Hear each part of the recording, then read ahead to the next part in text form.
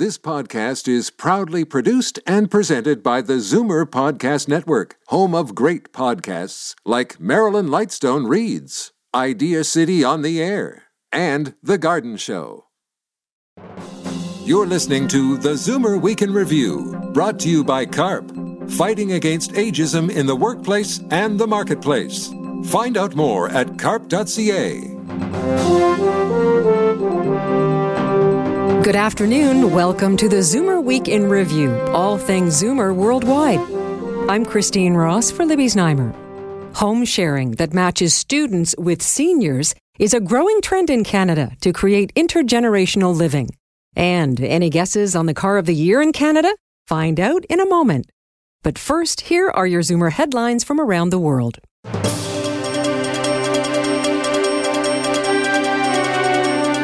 For the first time in 65 years, there are now more millennials than baby boomers in this country. Statistics Canada says boomers accounted for 40% of the population from the mid-60s to the early 70s. The agency is also reporting the average age in Canada dropped slightly between July 1st, 2022 and this past Canada Day. That was also a first since 1958. Higher immigration through both permanent and temporary streams has helped slow population aging. A new, groundbreaking 20-year study out of China has revealed the key biomarker changes in the progression of Alzheimer's. Scientists don't know exactly how the disease forms, but it ravages the brain long before symptoms appear. Compared with people who remained healthy, researchers spotted differences in a sticky protein amyloid 18 years before Alzheimer's patients were diagnosed. Other biomarkers appeared every few years afterward. Researchers say this timeline of brain changes will help with testing new treatments and preventive therapies. For the first time in more than a decade, a new treatment for metastatic pancreatic cancer has been approved by the Food and Drug Administration in the U.S. The chemotherapy drug Nalirafox has been approved for patients who have not received any previous treatment. In a clinical trial, the drug showed an overall survival rate of just over 11 months, a significant improvement over 9.2 months overall with previous treatments. The drug, delivered by IV, is a combination of 3 previously approved cancer drugs that have already been approved for other purposes. But this new combination used as a first-line treatment is new. Well, we have to wait until the end of April or early May to see the cherry blossoms, but it's coming early in Japan. A recent heat wave means residents get to appreciate the country's world-famous blossoms weeks ahead of schedule. Tokyo's cherry blossom trees are expected to flower March 18th, followed a few days later in other cities. On Japan's southern islands, the blossoms open as early as January, while in the north as late as May. The usual timing for the blossoms in most major Japanese cities typically takes place around late March or early April. My story today is, obviously, I found a flour mill. We painted it red and called it Bob's Red Mill. It's been a wonderful, wonderful, wonderful life. The founder of natural food company Bob's Red Mill has died at 94. When Bob Moore was 81, rather than sell out to a food giant, he transferred full ownership of his company, estimated at over $100 million, to his 700 employees. The former gas station attendant says he appreciates their dedication to transforming the company into what it became. Founded in Milwaukee in 1978, Bob's Red Mill grew to become a massive global natural foods giant, marketing more than 200 products in more than 70 countries, including Canada. I'm Christine Ross, and those are your Zoomer headlines from around the world. An Ontario-based company is making intergenerational living normal in Canada. SpacesShared is a home-sharing platform that matches students with seniors who have empty bedrooms, and the company says it's been overwhelmed with requests. With affordable housing more elusive than ever, this program is not only a win for students, but it creates some income and connections for seniors who face isolation in growing numbers. We reached SpacesShared co-founder and CEO Rylan Kinnon. It sounds to me a bit like Airbnb meets elements of a dating app. How does this work, and how do you vet a student matching with a senior? So that's a really good way to think about it. What we do is two pieces. We ask the student about themselves and then about what they're looking for in a house. And we ask the older adults about themselves and to tell us about their house. And all students on the platform have had their identity verified. They've also had their student status verified. We ask them questions about foods they want to cook and don't want to have cooked in the home, substance consumption. We ask about cleanliness. We ask about their comfort with pets, allergies, all of those pieces. And we ask the older adult similar question. And when the student sees a listing, they can see how well they match, their expectations match the older adults. So they get a match score. They see what they match on, what they don't match on, and then they choose to reach out to the older adult. If they choose to reach out, they send a message through the platform. Their last name, the older adult's last name, remain hidden throughout this process. The older adult's specific address also remains hidden. We just show a circle, a quarter-mile radius around the home. And if in the messaging they choose that they want to get to know each other better, they meet by video in the platform. We give them a discussion guide with some key things that they should talk through. And then if they want to proceed and they feel comfortable with each other, they then can enter into the Homeshare agreement, which is automatically populated by the platform. So what we've tried to do is make it very easy and very safe for verified older adult hosts and students to meet folks that they're compatible with and that they'd have a good chance of having a good living relationship with. So it's no secret we're in the middle of a housing affordability crisis, average rent $2,000 and climbing. You say this solution is really a win-win, not only for the student, but for the seniors involved. How so? For the older adults, there's a number of things that make this a win-win. First of all, especially if they're living on a fixed income, the additional monthly income is massive. It can mean that they have more flexibility to do things outside of the house. It may mean that it can support a renovation. Perhaps if they were looking to do any accessibility improvements or functionality improvements to their house, this is a stream of income that could help with that. But beyond the income, and I would argue even more importantly, this is a huge health benefit to older adults. Older adults that have companionship and company are both physically and mentally healthier. It's very well understood at this point. It also is an opportunity for older adults to remain in their home a little bit longer. An older adult might be thinking about living in assisted living because, taking the garbage and recycling out is challenging. Shoveling the walk is challenging. Getting up on a chair and changing batteries in a smoke detector is challenging. A student can help with all of those things. So it really is a win-win both in terms of financial health, mental and physical health, and also the capacity to age in their home for longer than they might otherwise be able to. So you just mentioned something I want to touch on more, and that's aging at home. More seniors are wanting to do that in their home.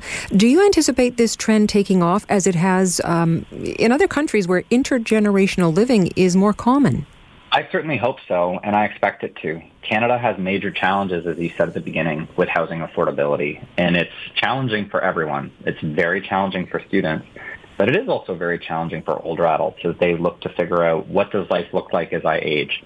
Most older adults, as you say, want to age in place. It makes sense. It's where their networks are. It's where their communities are. They know their homes. They know their neighbors. So I really hope that more Canadians will avail themselves of this opportunity because it creates a massive benefit for students. It creates a massive benefit for older adults. And my view is this will make us a healthier, happier society if we do a better job taking care of each other. So this is geared at seniors who have extra space in their home. Could it be as little as one bedroom available? It could be. We currently cap it out at 2 bedrooms maximum.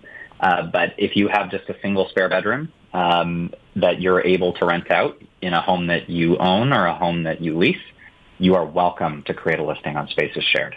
Can you tell me an example of a successful pairing that you've witnessed? So one of the pairings that I've witnessed that's been really exciting to watch has been actually not an older adult, but a host that has some long-term disabilities that have kind of acute moments.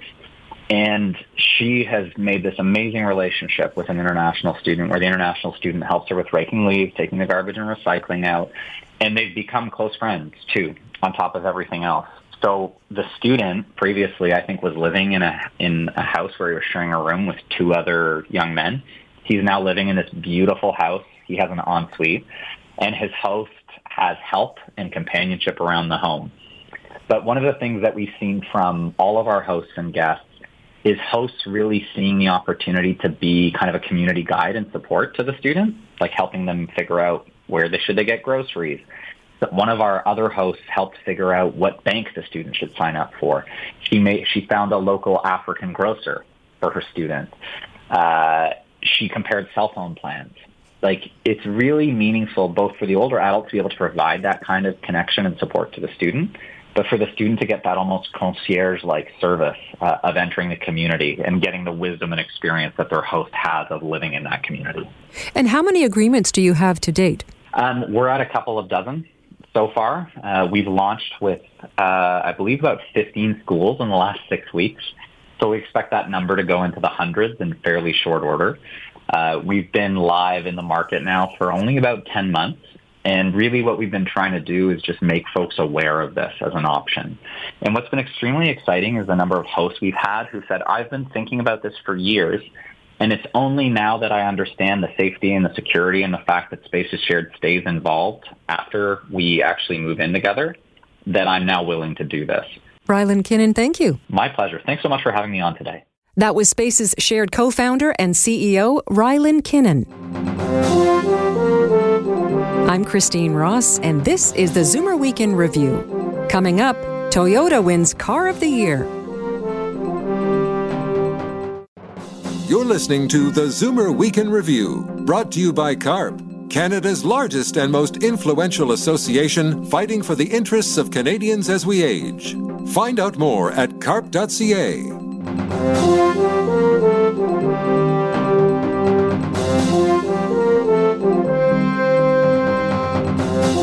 The Automobile Journalists Association of Canada has just named the 2024 Car of the Year, and the winner is the Toyota Prius. And Toyota also claims other top spots. The awards were just handed out at the Canadian International Auto Show in Toronto. Jil McIntosh has been writing about cars for years for various industry publications, and she was also a judge at this year's car show. We reached Jil to find out what older drivers want in a car. How do you choose Car of the Year? What is the criteria? Well, what we're looking at, the Automobile Journalists Association of Canada, or AJAC, we look at vehicles with an eye towards consumers. So what we're looking at is we're looking at things like their performance, how practical they are, whether or not they're good value, their fuel economy. Basically, in each category, are these good choices for people? And what makes the Prius the best choice for people? With the Prius, we're looking at fuel economy and the way it performs. It's a new generation of it, so the first thing you notice is it's considerably better looking, and the performance has really improved, and it's relatively well priced for what it is. And these were the things that we looked at and said, this is our choice. Toyota also appears elsewhere on the list of best cars. Toyota took 2 of the 4 spots that we have. We have Car of the Year, which was the Toyota Prius, and SUV of the Year, which was the Toyota Grand Highlander. And then this year we've added categories for electric vehicles. So our electric car was the Genesis Electrified G80, and the electric SUV was the Genesis Electrified G70. And Genesis is the higher-end, the luxury brand from Hyundai. How are older drivers embracing e-vehicles? It's hard to say. They are still a niche. They're still a very small segment of the market, but they are growing. They have their good and bad points. And the best way to look at an electric vehicle is it is one more choice in everything that is available to consumers. Some people need a full-size truck for what they do. Some people want a very small gasoline vehicle. Some people want to be able to drive across the country without worrying about refueling it. And electric vehicles, again, this particular niche where they do have range limitations, but if they fit into your lifestyle, that's a vehicle that might work very well for you. Jill, what accessories should boomers insist on in a new or used car? One thing I would look at is we are getting a lot of driver assist technologies now in new vehicles. Things like adaptive cruise control, which maintains the distance between the vehicle in front and your vehicle. Things like blind spot monitoring, where it warns you if there's someone alongside. Backup cameras, which show a view behind when you're in reverse, they're now mandatory on all new vehicles. And these are things that you don't depend on them, but they can make driving a little easier, give you a little bit more confidence when you're out on the road. I find as I age, driving at night becomes a bit more difficult. I find the lights are more glaring. Have manufacturers attempted to help drivers who struggle with night driving? Night driving is a problem, and I'm starting to see that myself. And part of the problem is that we have LED headlights, which are, as you mentioned, very bright, and they're very good if you're the one driving the vehicle. If you're the one that's coming at the vehicle, then it's a bit more of a problem. Lighting technology is advancing very quickly. Some of the problems we're running into is that regulations for lighting are not keeping up. So we will be seeing things like matrix headlights, where the pixels can go up or can come on or off, depending upon what the vehicle is seeing in front of it. So you could have high beam headlights that just veer off a little bit and they don't cause a problem for oncoming drivers. Now that's all in the future. Right now, the advice I have for drivers is don't stare at the lights as they're coming on, and look to the right. Look for the line that is on your right-hand side on the road. And that's a little easier than trying to look ahead or to the left for the line there. For seniors on a fixed income, the used car market is a better financial alternative than new, but there has been a shortage of used cars. Why the shortage, and has it improved since the pandemic? It is improving. The reason that used cars went up so high, and they really got ridiculous, was that there were supply chain issues during the pandemic that affected the number of new cars that were being built. So dealers couldn't get in new cars, and people who had to replace their vehicles, the used car market was where they went. So you are still finding that used cars are elevated. They are coming down as the supply chain issues get better and dealers have more inventory on their lots. But you're still going to be paying a little bit more. Has the car industry taken a hit with high interest rates? It has. High interest rates are a problem for consumers, and sales are getting better, but they're still. It's still an odd market. It's getting back to normal, but it's not going to be until we start seeing that those interest rates come down. Jil McIntosh, thank you for this. Thank you for asking me. That was automotive journalist Jil McIntosh. And that brings us to the end of this week's edition of the Zoomer Week in Review. I'm Christine Ross for Libby Znaimer. Thanks for joining me today. Be sure to come back next week to stay up to date with all things Zoomer worldwide. Zoomer Week in Review is produced by Zeev Huddy, Christine Ross, and Paul Thomas, with technical production by Ian Robertson. Executive producer Moses Znaimer. This podcast is proudly produced and presented by the Zoomer Podcast Network, home of great podcasts like Marilyn Lightstone Reads, Idea City on the Air, and The Garden Show.